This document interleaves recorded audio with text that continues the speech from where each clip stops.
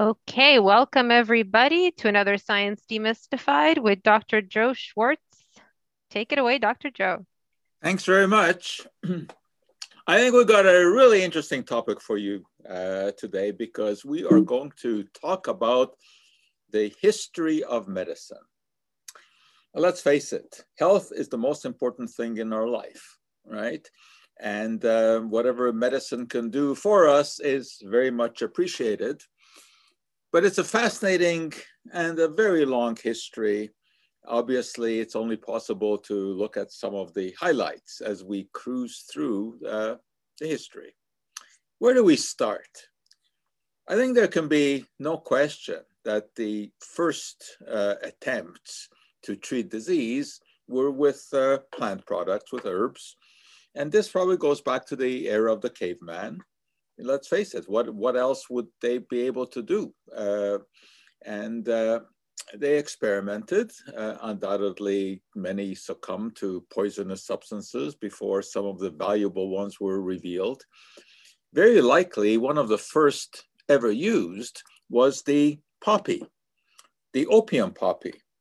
And before that bursts into bloom, the pod, if it is scored, will release this white juice. That white juice contains a number of compounds. We call them collectively opioids. The most famous one, of course, is morphine, which is a great painkiller. It's impossible to know exactly when this was first recognized as a useful medication, but probably 5,000–6,000 years BC. That's the guess. Now, there are all kinds of paintings and sculptures that supposedly document the use of opium. Here's one. This is an ancient Mesopotamian relief. And it is said to be a medicine man who is carrying poppies. It's somewhat controversial because there are those who say that he's not actually carrying poppies, he's carrying pomegranate fruit. So it's hard to know exactly when it started, but sometime, in the 5th millennia or so BC, there is evidence that they were already using the juice of the poppy. Now, besides drugs, the other main medical intervention, of course, is surgery. And obviously, surgery at any kind of a significant level came much, much, much later. But some of the early forms of surgery were fascinating. Trepanation. They would drill a hole into the skull. And this was to treat, I guess, what today we would call mental disease. If people behaved in some sort of a strange fashion, it was believed that they were somehow haunted by spirits, or spirits had taken over their body and had to be released. And what is quite amazing is that some of these people who had holes drilled in their skull, and again, this goes back way before AD. Some of these actually survived, and we know that because you can see the healing around the holes that were drilled into the skull. So it's pretty primitive surgery. The ancient Chinese had all kinds of interesting ideas about medicine. This is a depiction of where they thought energy channels run through the body, the so-called meridians. That really is the backdrop to acupuncture, which is supposed to open up these energy channels. But the ancient Chinese were great experimentalists with herbs. And one of the herbs that they used, Ma Wang is the way that they called it, today we recognize was really effective because it contains a compound called ephedrine. This is a naturally occurring plant. Plants are composed of hundreds of different compounds. This particular one contained ephedrine, and ephedrine dilates the bronchial tubes, and it also invigorates the heart. So there's no question that this could have been used for various kinds of respiratory problems. And indeed, it is even around today. Ephedrine can be used if someone has very low blood pressure. but it no longer is allowed to be sold over the counter because the toxic dose is too close to the therapeutic dose. But it is available by prescription. However, it has been superseded by better asthma drugs. The ancient Chinese also knew about a plant called Artemisia annua, which had all kinds of claimed therapeutic properties. But believe it or not, one of those properties has turned out to be very, very valuable because an extract of this plant can be processed into a medication. And that medication is a treatment for malaria. And it is used today in the world. Interestingly enough, a Nobel Prize was awarded to Professor Yu Tu in China for her work on bringing back this ancient Chinese remedy and identifying the compound that is present in the plant and determining that it actually can be used to treat disease, specifically malaria. So here we have a very ancient Chinese remedy that turns out to have a modern day application. However, I think I should also point out that most of the traditional Chinese remedies, and there have been legions of them, hundreds, most of them have not turned out to be valuable in the same way. The ancient Egyptians also obviously were interested in matters of health. I mean, that's quite obvious that all civilizations were somehow bent on trying to find solutions to their health problems. But the ancient Egyptians believed that disease was caused by gods. That is, it was some sort of retribution for not having worshipped the gods properly or for some kind of ill behavior. And they thought that the gods could be pacified, sacrifices, etc. But that doesn't mean that they were also not interested in trying to solve the problem once someone was sick. It may have been caused by the gods, but that didn't mean that humans were unable to do something about it. And as we know from a document called the Ebers Papyrus, which was written around 1500 BC, the Egyptians explored all kinds of potential treatments for disease. In this case, a remedy for asthma, herbs on hot bricks. Now, it's not clear from the Ebers Papyrus what those herbs were, but if it was something like the ephedra, mawang, that I talked about, this actually would have made sense. But a remedy for blindness made of pig's eye, red ochre, and honey poured into the ear, I don't think would have done much good. So there may have been some sensible bits of advice in the Ebers Papyrus, but most of it would not hold up scientifically. One, of course, in any discussion about the history of medicine, one has to pay homage to Hippocrates, who is widely regarded as the father of medicine. He lived in about the 4th century BC. And his main contribution was that disease was something going wrong in the body. And it might be due to something in the environment, and it was possible to treat these conditions. And disease was not caused by retribution from the gods. His idea was that the body had to be in balance for there to be state of health. And there were 4 humors, as they were called, that had to be in balance in the body in order to prevent illness. Blood, which was thought to be made in the liver, yellow bile made in the gallbladder, black bile in the spleen, and phlegm in the lungs. And how could one bring these things into balance? If someone was sick, the idea was that somehow, these fluids were out of balance in the body.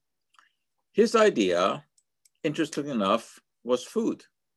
He supposedly coined the phrase, "Let thy food be thy medicine," because different kinds of foods would be able to bring these humors back into balance.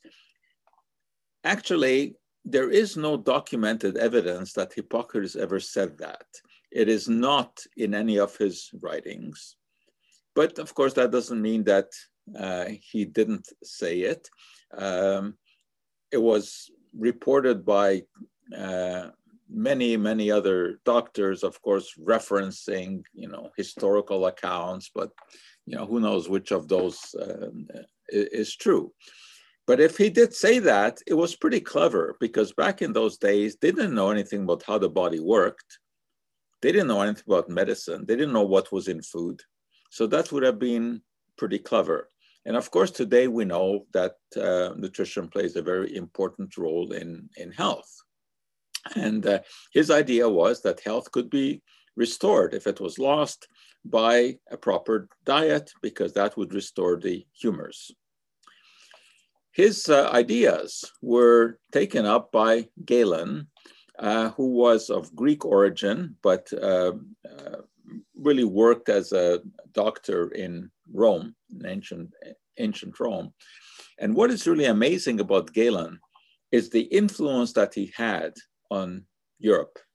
For about the next 1,500 years, his ideas were sacrosanct. And that's a long time, 1,500 years, for there to be no significant evolution in medicine, because everything was based on Galen's ideas. Now, Galen was a very interesting personality.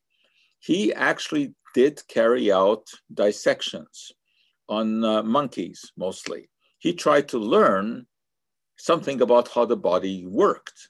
That was the first time that anyone had done that, because generally dissections were frowned upon. Interestingly enough, he was also the first one to measure the pulse and to be able to diagnose disease by changes in the pulse. As far as treatments went, he was very much into cupping. And this is something that is still around today, where you take a jar, very often a glass jar, you heat up the air inside of it with a candle, take out the candle and quickly clamp the jar on the skin. And as the air inside contracts, it produces a vacuum, which sucks the skin into the cup. And the idea was that this would remove bad humors from the body. Of course, it doesn't do anything like that. The only thing it can do is leave you with a welt on the skin. But believe it or not, people still do practice this today, although there is no scientific plausibility to it.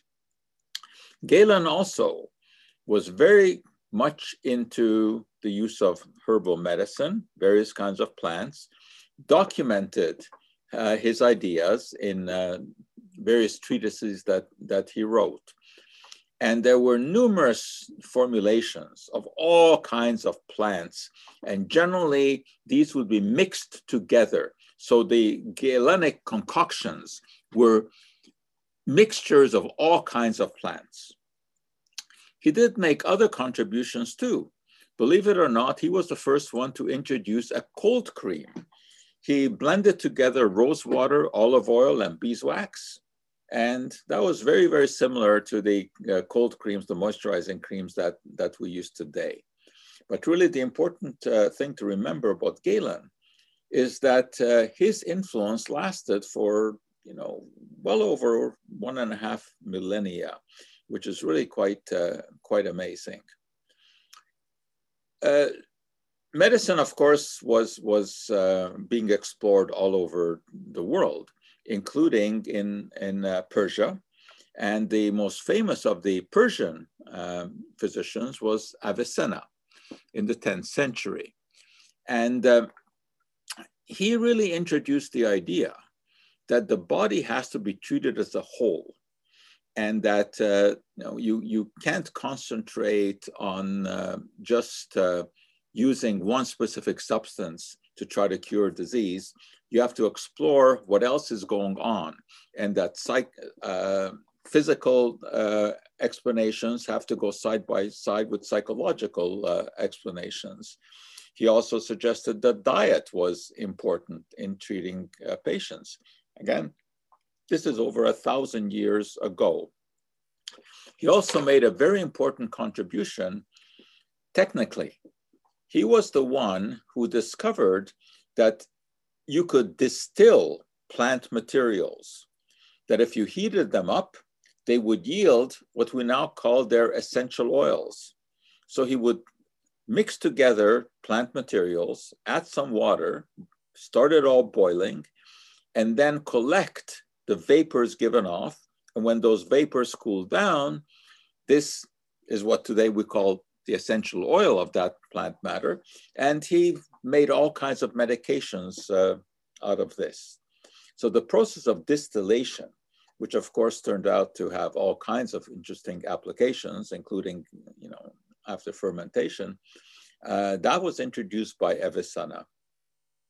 Not much later, Maimonides in Spain, a physician, and those days, there was no medical school as such.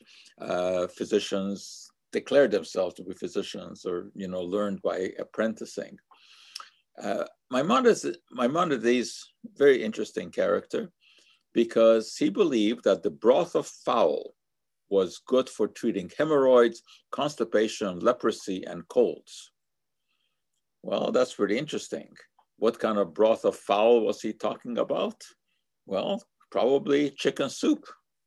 He also said, "Teach thy tongue to say, I do not know, and thou shalt progress."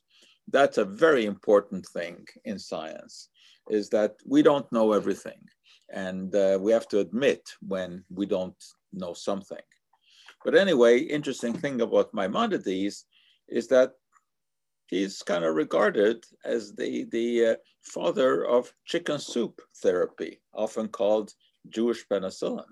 Right? And Maimonides' writings are also very interesting because he was also very big on this idea that you have to treat the patient as a person and not just treat the disease. And today that is what we refer to as holistic medicine. Now, obviously, society was plagued by disease back then because there basically was no cure for anything. So, for example, the bubonic plague in the 14th century devastated Europe.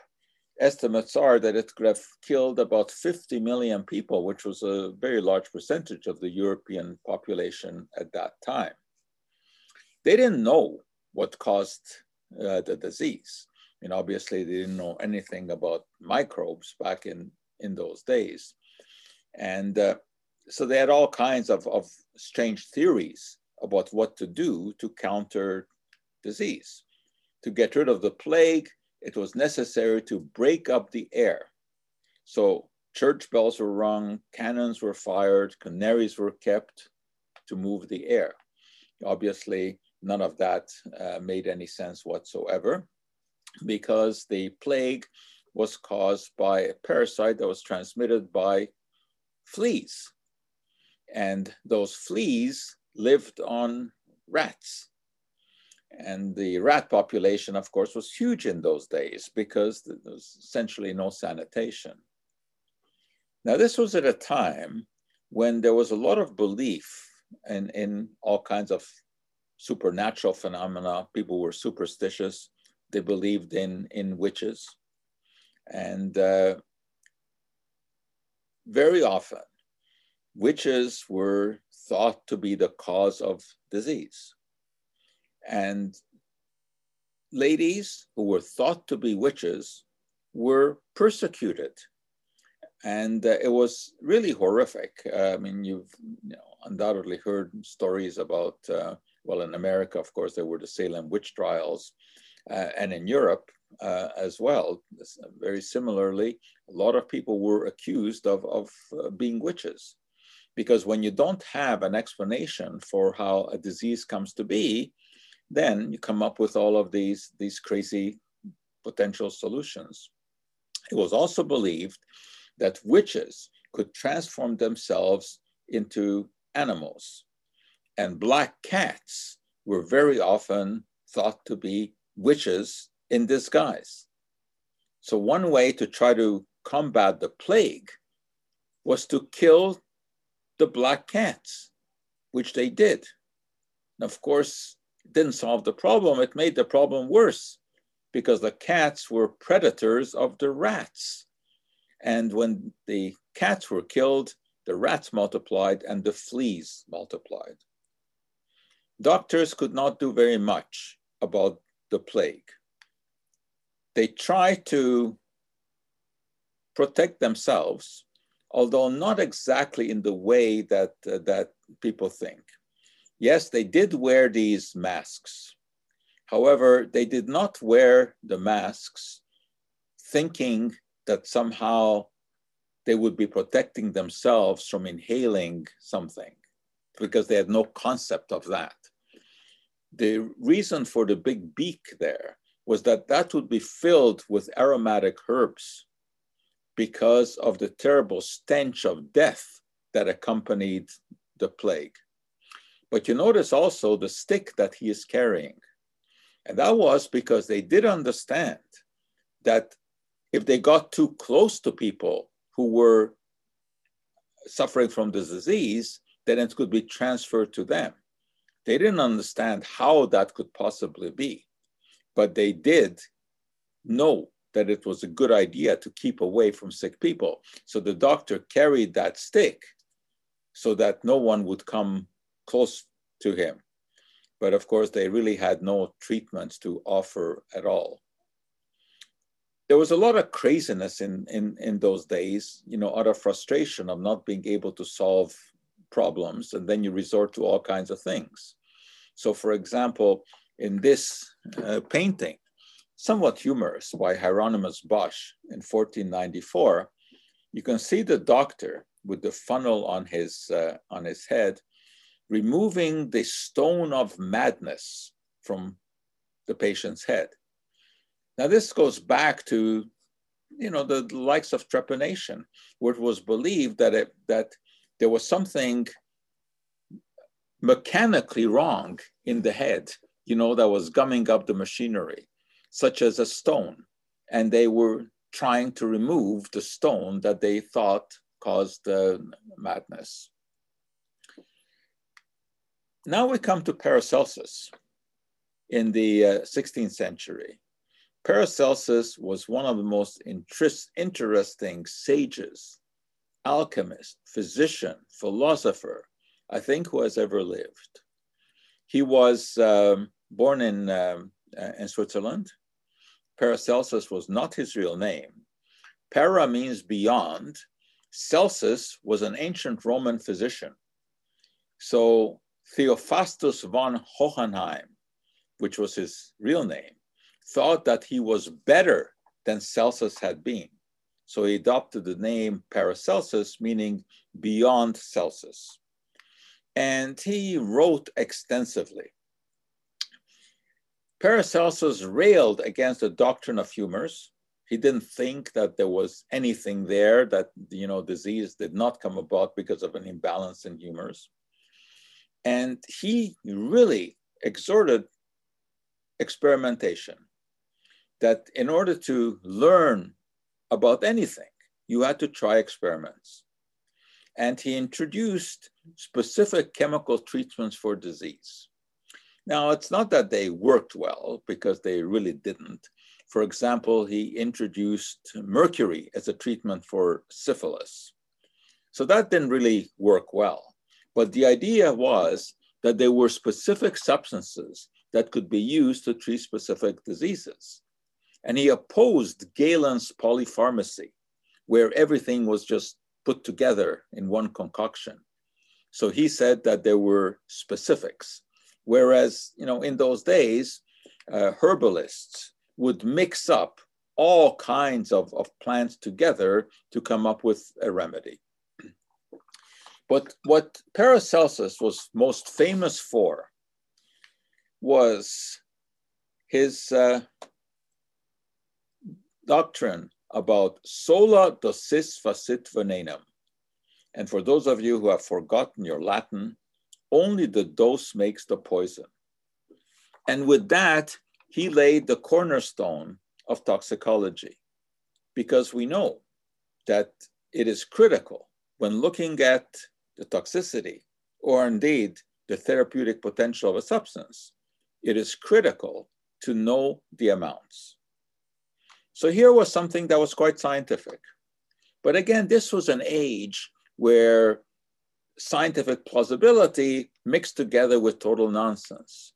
For example, around the same time, there was belief in the so-called powder of sympathy, as described in this book here.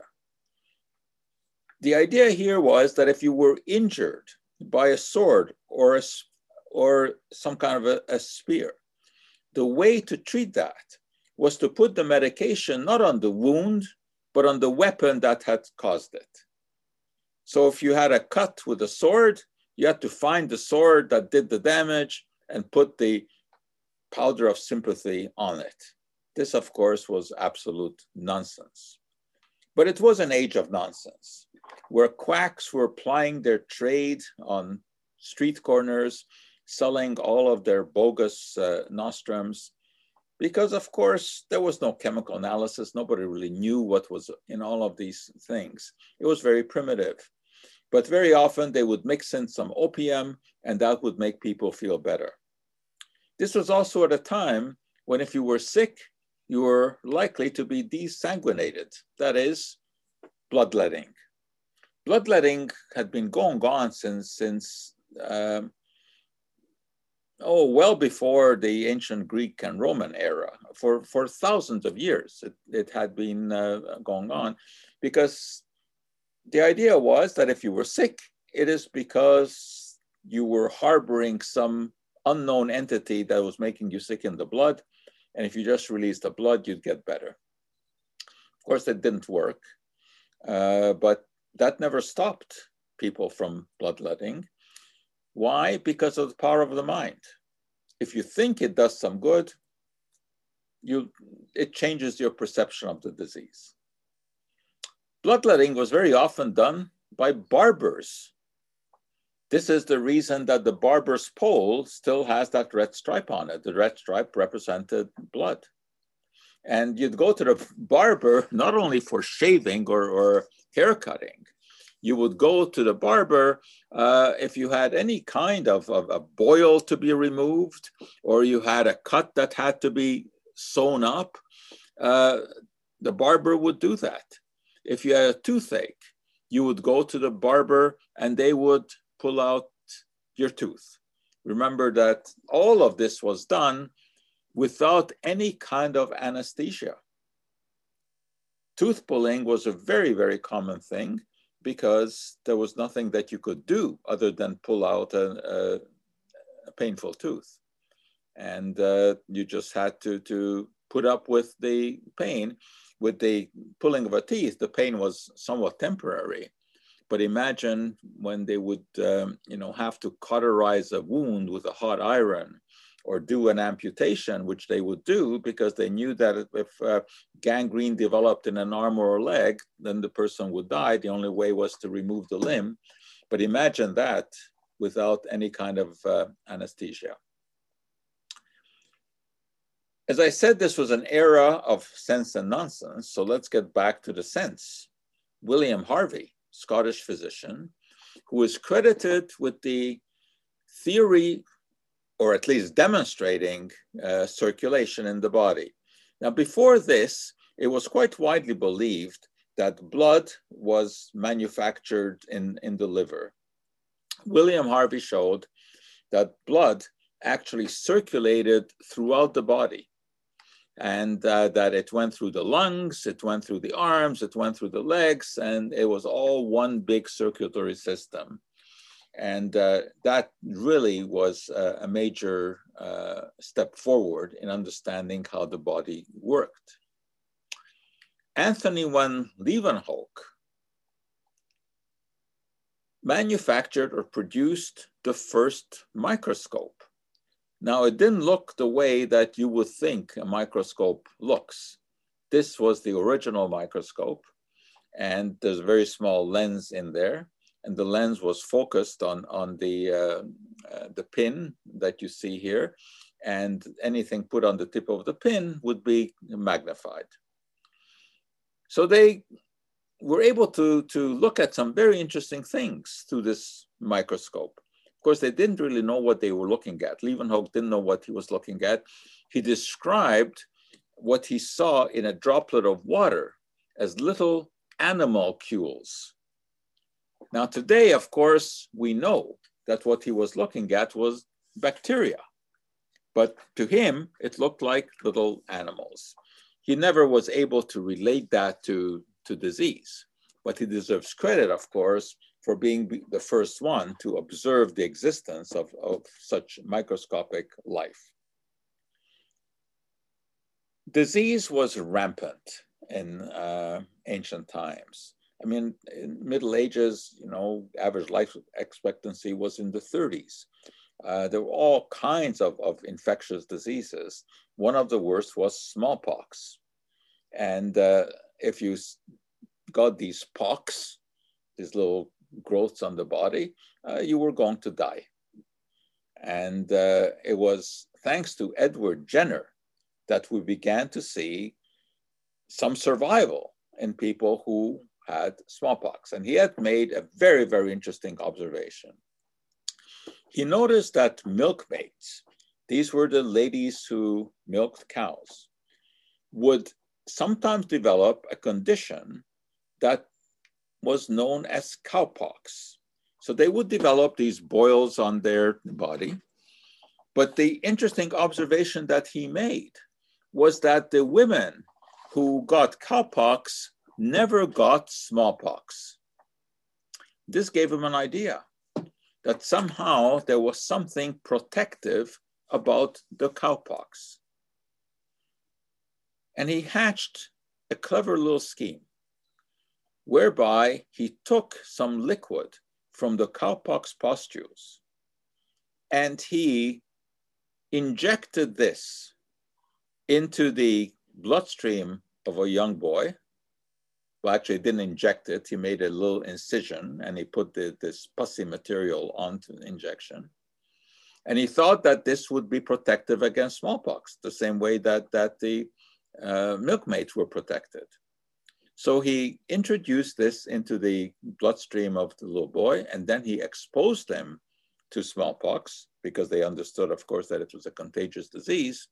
And indeed, it turned out that the boy did not get the disease. And this was the beginning of vaccination. The term itself comes from the Latin vacca, meaning cow, because that's where the idea came from. You would think that suffering from this terrible disease, smallpox, that the public would immediately jump on this bandwagon and accept vaccination. But such was not the case. All kinds of cartoons showed the idea. And you can see these poor people here who have been inoculated have cows growing out of their body. Very similar to what is going on today with the anti-vax movement. They just couldn't understand that doing something like that, inserting something into the bloodstream, would not be harmful, especially when it came from an animal. And it took some while until the concept of vaccination against smallpox was accepted. And of course, it proved its mettle. And it is the one disease that has been wiped off the face of the earth because of vaccination. The last recorded case of smallpox was in 1978.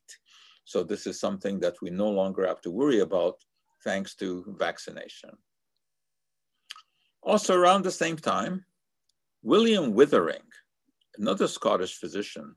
The Scots provided a lot of very good science in those days. And you see William Withering here holding a branch. Now that is not just a random branch.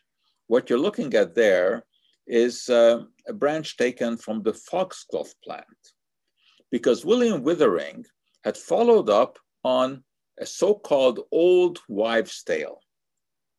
And I know these days you're not supposed to use that expression. I mean, someone took me to task over that because I was using the expression old wife. But that's what they called it in those days. They didn't call it old person's tale or old man's tale. They called it old wives' tale. And he had investigated a lady who was giving a concoction brewed up from the foxglove plant to sick people who had been complaining about heart problems. And Withering questioned her. He followed up on this and organized a clinical trial whereby he actually gave the foxglove extract to some of his heart patients and didn't give it to others, compared the outcome, and it found that the foxglove worked. And it still works, because one of the compounds that is found in foxglove is used today, digoxin, as a treatment for congestive heart failure. Now, of course, doctors don't go telling patients to graze in a field of foxglove. The active ingredient is isolated, it's purified, and it can be administered quantitatively. The dosages are known. So while William Withering was carrying out this work in Scotland, over on this side of the pond, William Beaumont did a fascinating study for which he has been named the father of gastric physiology. It was sort of a lucky happenstance, because a patient came to see him who had a terrible accident. He had been shot accidentally with a shotgun in the belly. It didn't do all that much harm, but it did make a hole in his belly. And William Beaumont administered to him. He cleaned the wound, but he was unable to close it. But this gave him an idea. He now had a window into the gastric system. And he began a series of experiments with Alexis Saint-Martin. He was a Quebecois.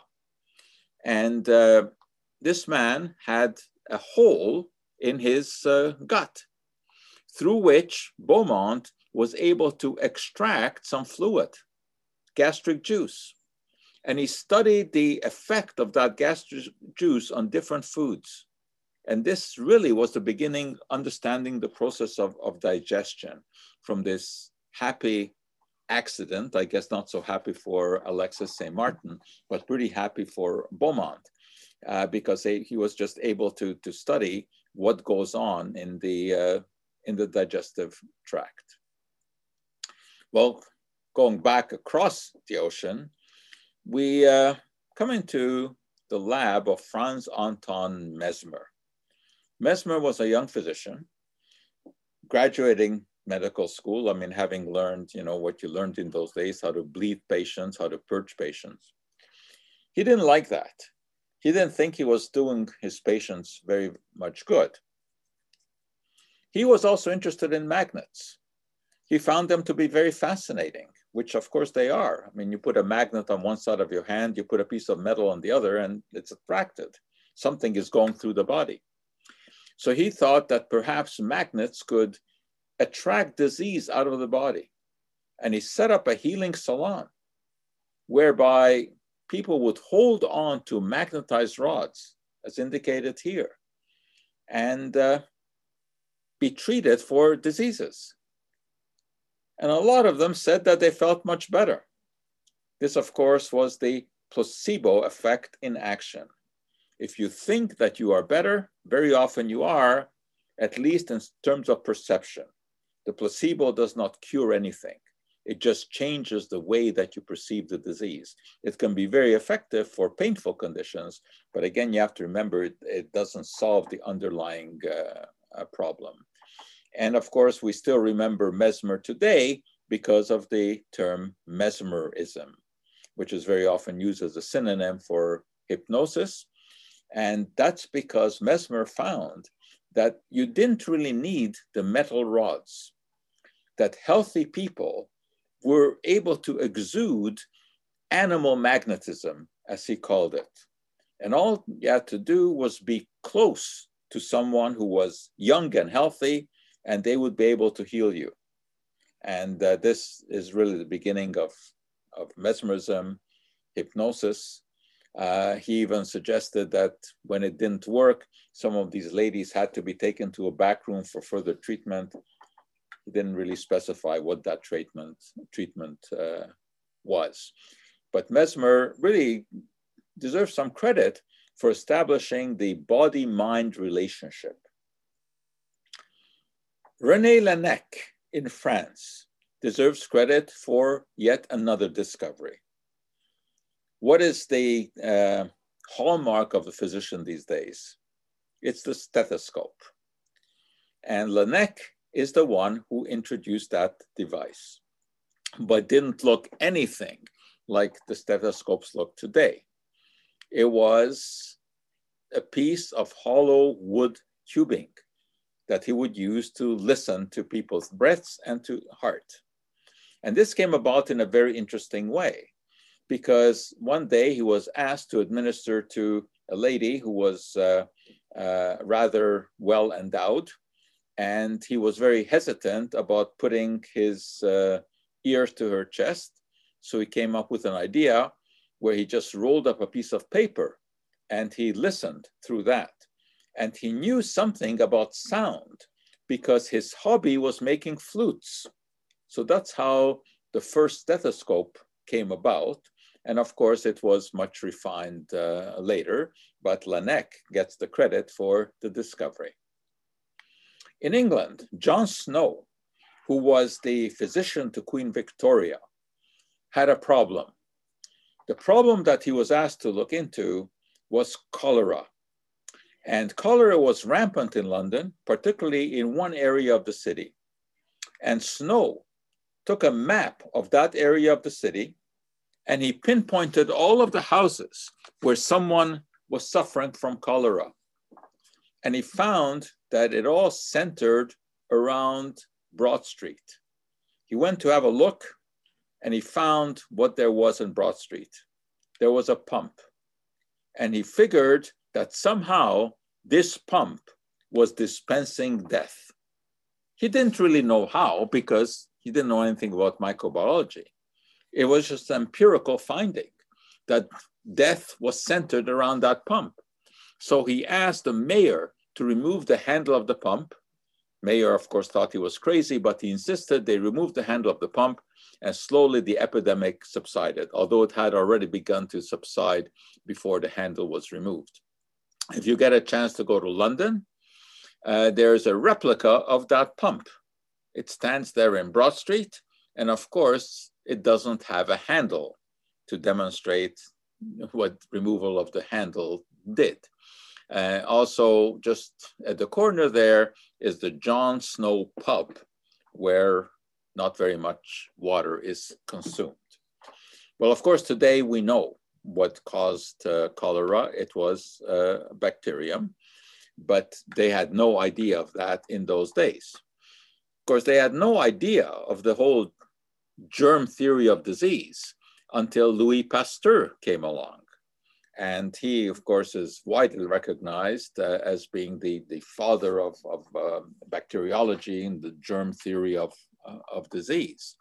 He was the first one to actually show that there were these small organisms, various kinds of microbes that could be present in water, could be present in blood, that cause disease. And he also showed that there were ways to get around this. Of course, he figured out the process of pasteurization, meaning that these microbes could be destroyed by heat. But he also furthered Jenner's ideas about vaccination, introducing a vaccine against rabies. So Pasteur's real contribution, of course, was the establishment of the germ theory of disease, which had very, very quick results, because in England, Joseph Lister, who was a very, very famous surgeon at that time, heard about Pasteur's ideas about disease being caused by microbes.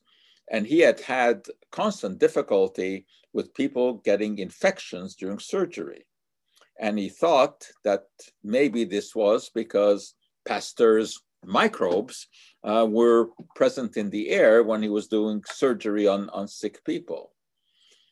He also found that you were able to kill these microbes using an apparatus that you see on the table here. He would spray this into the air, thinking that if you could disinfect the air, you could kill these microbes. And this was a little device that was filled with phenol.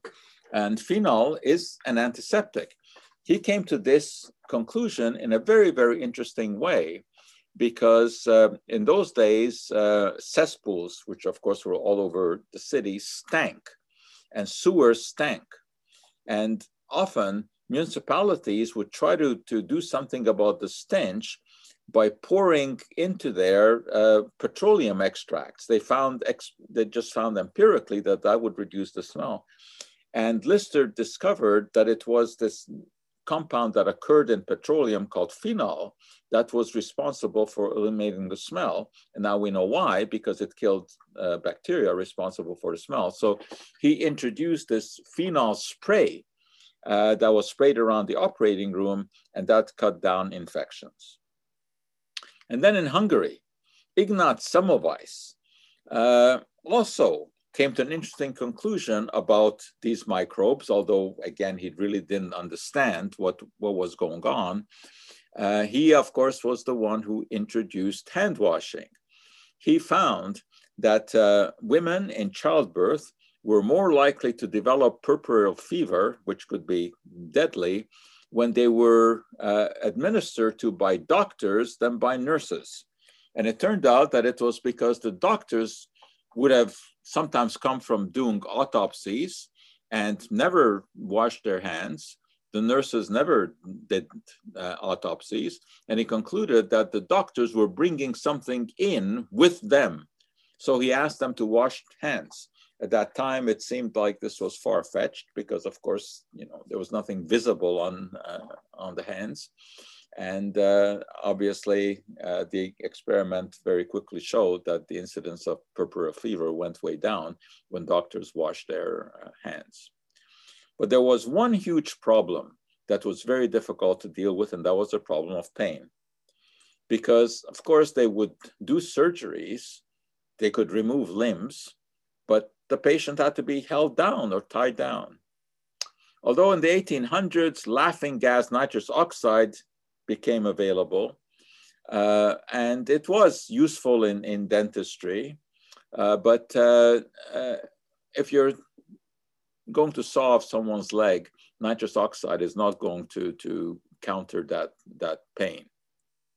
And this is when William Morton came along. And he introduced ether as an anesthetic with a very simple device. It was a piece of sponge in a jar. The sponge would be saturated with ether and it would be inhaled. And there's this classic painting of the first ever surgery carried out under ether anesthesia, the removal of an external tumor from the neck of a patient. And you'll notice also that the doctors would get dressed up in their finery to do operations in those days. Again, they really didn't know about antisepsis. But you also see in this picture here, William Horton holding the ether inhaler. The same year that this operation was being done in Massachusetts General Hospital in Boston, over in England, William Henry Perkin made an interesting discovery that at first does not seem like having to do anything with medicine. He discovered synthetic dyes. He was the first one to make mauve, which was a brand new color. It was an accidental discovery. He was actually trying to make quinine in the lab to treat malaria, but he accidentally made a synthetic dye called mauve. And this had a big impact on medicine. Robert Koch in Germany was a bacteriologist. He had followed in the footsteps of Pasteur. And by these days, microscopes had become quite sophisticated. But the problem was that when you were trying to look at bacteria through the microscope, it was very difficult to see them against a background that was transparent. So Koch heard about Perkins dyes, and he wondered if he could dye the bacteria so they would be more visible under the microscope. And he did. The bacteria were more easily seen with these synthetic dyes. He was able to identify a number of bacteria, including the one that caused tuberculosis. And for this, Robert Koch got the 1905 Nobel Prize in Medicine and Physiology, because this was a huge breakthrough, the identification of a bacterium that caused tuberculosis. But he was only able to do that because he was able to see the bacterium because it had been dyed with Perkins dye. Interesting enough, Robert Koch had a laboratory assistant, Julius Richard Petri. And those of you who've done any kind of biology will know of the Petri dish. And this is the dish that is still used today to grow bacteria. And this was all under Koch's tutelage. Once they had been able to look at bacteria under the microscope, they were able to culture bacteria and see whether or not the bacteria could be killed. So this was really the beginning of bacterial or antibiotic therapy, at least the concept of antibiotic therapy. This was furthered by Paul Ehrlich, who also worked with Koch, received the 1908 Nobel Prize. And this also had to do with dyes, because Ehrlich thought, gee, you know, if certain bacteria can uptake the dye so that you see them better through the microscope, what if we were able to come up with a dye that was toxic? Would it kill the bacteria? And out of that thought process came what we can regard as the world's first antibiotic, which was salvarsan.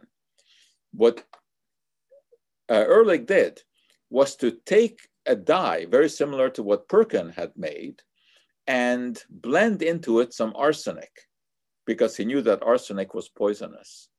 So it turned out that this concoction called arsphenamine actually could kill bacteria. It's a very interesting story. There was even a movie made about it, starring Edward G. Robinson, Dr. Ehrlich's magic bullet. And as Ehrlich was developing his magic bullet, a physicist by the name of William Röntgen found that X-rays could penetrate the body, but not metals and not bones. And of course, this was a huge jump forward in the progress of medicine. Drugs, which of course today are the mainstay of medicine. And in the late 1800s, aspirin appeared. Aspirin was synthesized by Felix Hoffmann, a chemist working for the Bayer company. I'm not sure why he had himself pictured here holding a paper bag. I don't know what's in there. But anyway, the idea for aspirin takes us all the way back to Hippocrates, because Hippocrates had suggested making a brew from the bark of the willow tree for pain and fever. And that worked because the bark of the willow tree contains a compound called salicin. The problem is that salicin was very irritating to the stomach. And Hoffmann's father had arthritis, and he was taking salicin extracted from willow bark, but his stomach was terrible. And so his son, Hoffmann, decided that he was going to just alter the structure of salicin to see if he could improve upon it and take away the gastric problem. And he combined salicin with acetic acid. And in fact, he came up with aspirin, the name coming from a, the Latin means from, and spirin, which was the Latin name for willow. And this is where this misconception comes from, that aspirin is extracted from the willow tree. It's not. The idea came from the willow tree. The Bayer company started to sell aspirin, and it sold very, very well. It became famous, especially it was sold alongside of heroin, believe it or not.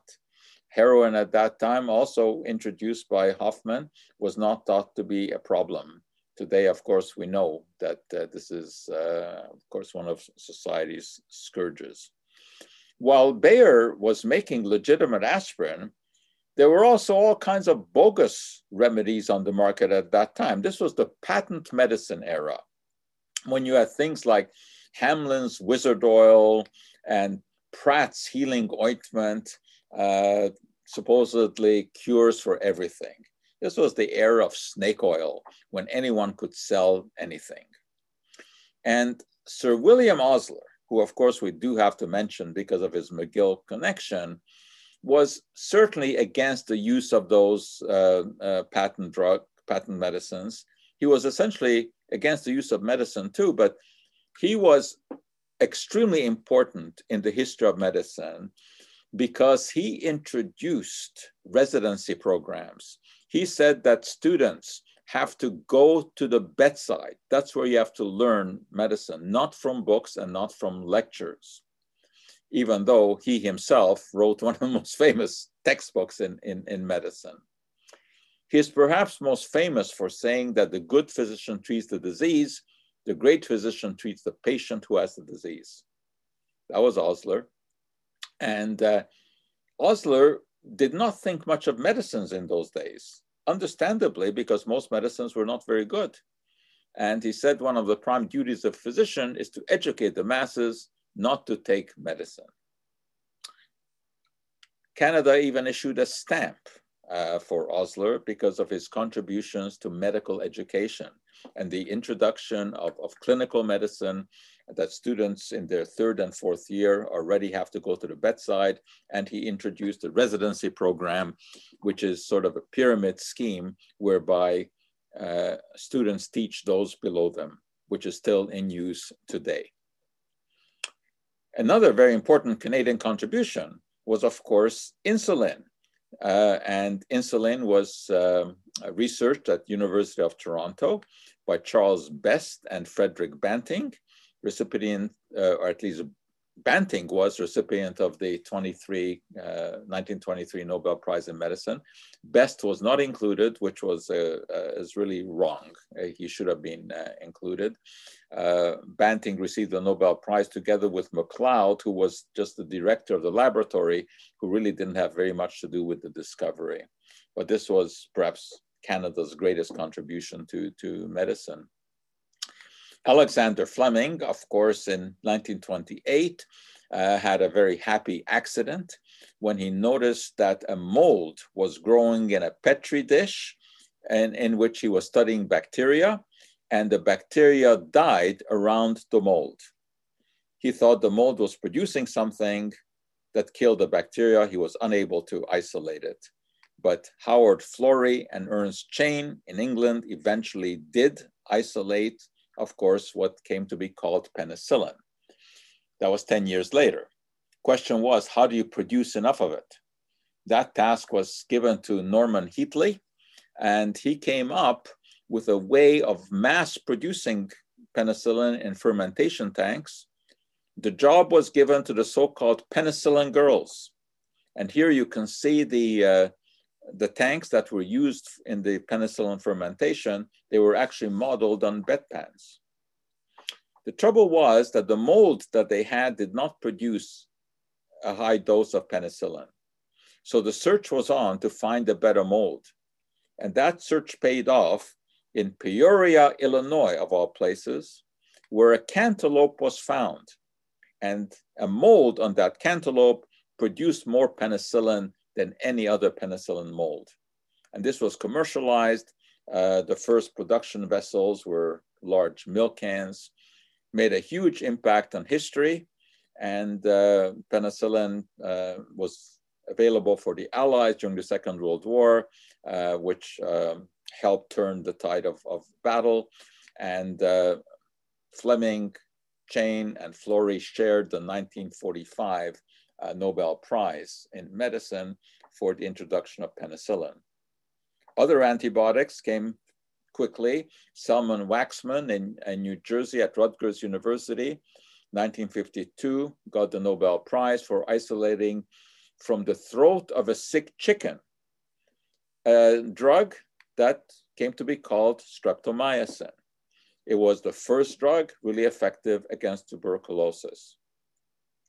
And then a huge step was taken, not by physicians, but by two chemists, Francis Crick and James Watson, who of course unraveled the secret of DNA, and that basically, introduced the whole idea of drugs that could somehow have an effect on genes, and the whole concept of genetic engineering. This was a huge breakthrough.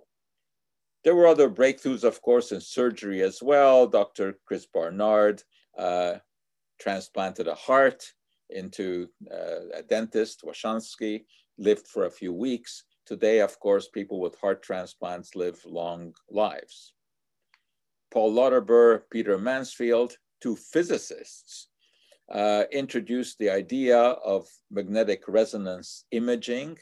And of course, MRI machines today are mainstays in hospitals. Well, at this point, there was such an explosion of developments in medicine that it's impossible to even put them into a short version. I mean, there were hundreds of drugs that have been developed since the 1940s. Surgical equipment has become much, much more modern. Radiation therapy has advanced tremendously.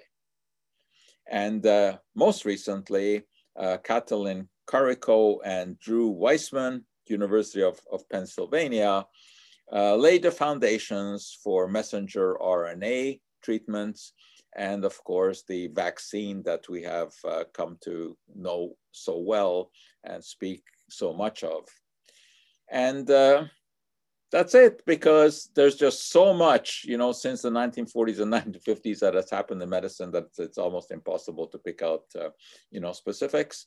But I hope that, we've given you a little picture here about the evolution of medicine over the few thousand years. And of course, no matter what sort of medical miracles researchers come up with, we know that you don't get out of life alive. All we can hope to do is to make life more pleasant and perhaps give us a few extra years before we meet the end, which is, of course, also an appropriate place for us to meet our end for today. Thank you so much, Dr. Schwartz. We are now open to questions.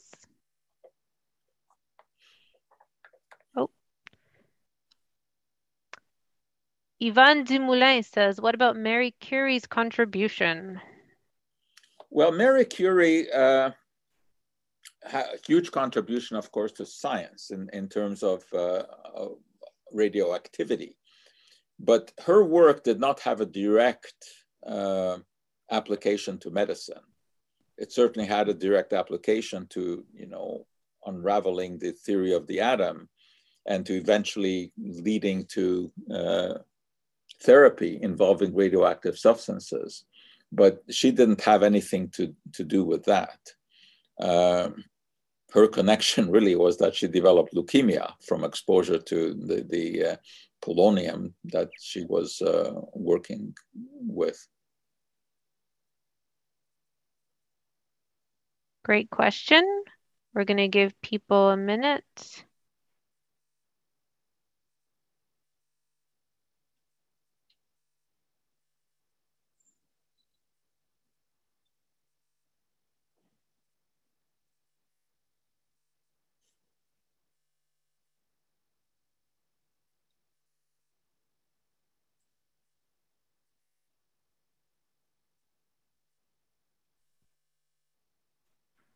I don't see any further questions. I think it's a lot to take in. It's a sweep of the entire history of medicine. It is a lot.